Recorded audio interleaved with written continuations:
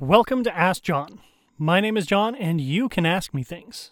The purpose of these audio episodes is to give you quick tips relating to careers, including specific careers, exploration, preparation, planning, and everything in between. In today's session, we're going to be launching into the overarching theme for the next 3 sections, which is all about networking. We often hear the advice, who you know is equally as important as what you know. And this is the foundation of networking. I always feel like networking gets a negative connotation to it. It's sometimes put into a connotation of you're using a friend, family member, or acquaintance to your own selfish ends to get a job.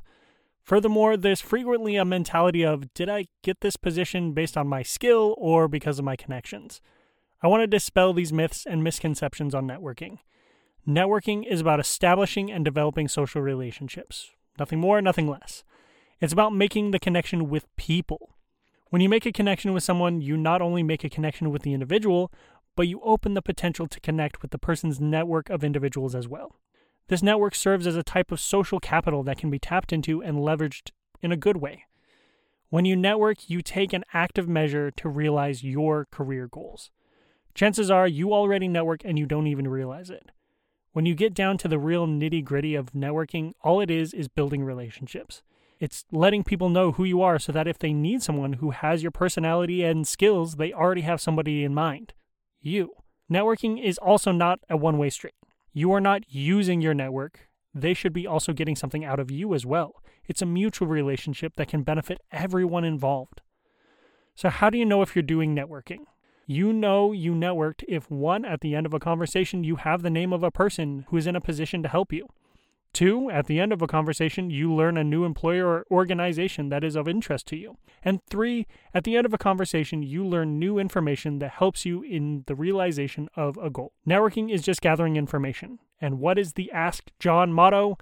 Information is the currency of careers. In fact, I would say networking yields the best information for your career journey. When you talk to people in the fields you are interested in, you get real-time information on what the job is like day in and day out. You can ask the questions of what do you do day in and day out? What does your work environment look like today?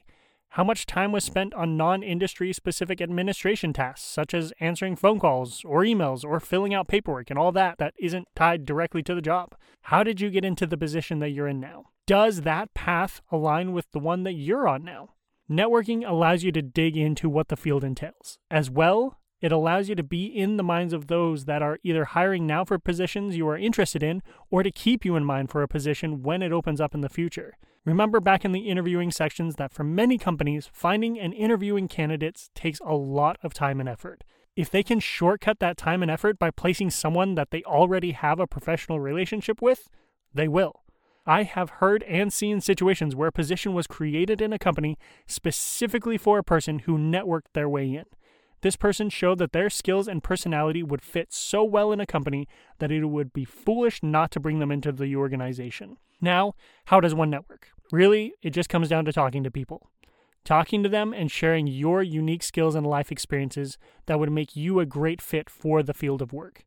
It's less going up to people and asking for a job.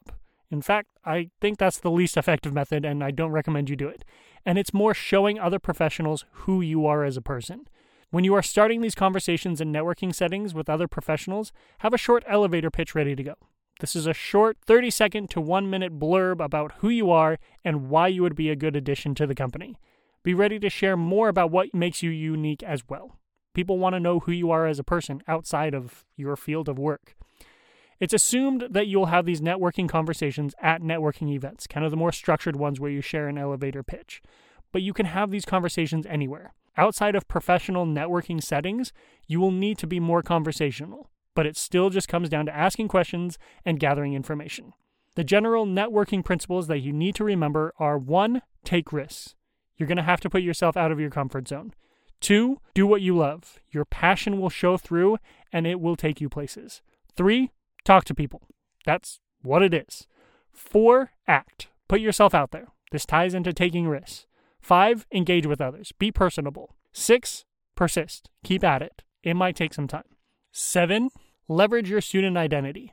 You will never have as many tools and resources as you do now, so leverage them while you got them. Networking is one of the greatest tools in your career tool belt. It will be how you gain the real-world information of your chosen field. If you feel uncomfortable talking to professionals, start small with family members or friends. How did they get into their career? Once you start getting more comfortable talking, work your way to professionals via LinkedIn or the Trojan Network, people who understand where you're coming from. Then go to career events and onward, and just talking to people. Networking is a skill and it takes time. And sometimes the conversation won't go the way you want it to. That's okay. It will take some mental fortitude to push through those awkward conversations, but that's all part of the process.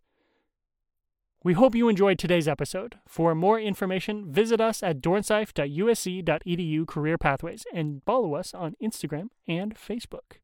Thanks for listening, and don't forget to ask John.